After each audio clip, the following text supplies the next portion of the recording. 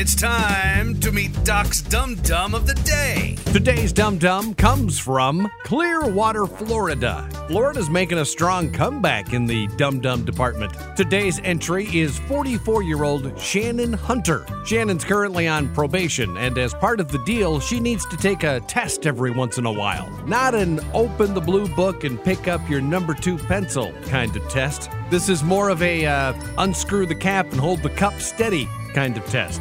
And we've heard plenty of stories of how people have tried to outsmart the urine test process, with the key ingredient being a clean sample. Well, Shannon tried something I can honestly say I've never heard of before. It didn't work, and you're about to find out why. Shannon's been charged with urine testing fraud after the sample she submitted last week turned out to be something totally unexpected. In fact, it wasn't, at all. Instead, Shannon had filled a pill bottle with something else entirely, hid it, and then during the test, secretly used that.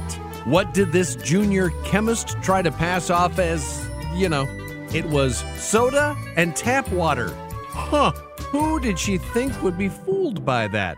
Soda and tap water. You know it was Mountain Dew, right? Had to be Dew. The probation officers caught her in the act, but it's not like she stood a chance of getting away with it anyway. Hey, Shannon, they actually test it.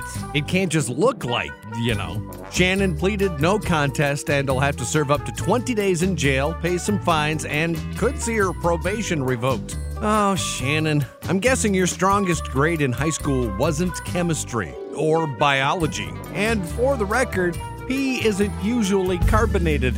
You are Doc's Dum Dum of the Day.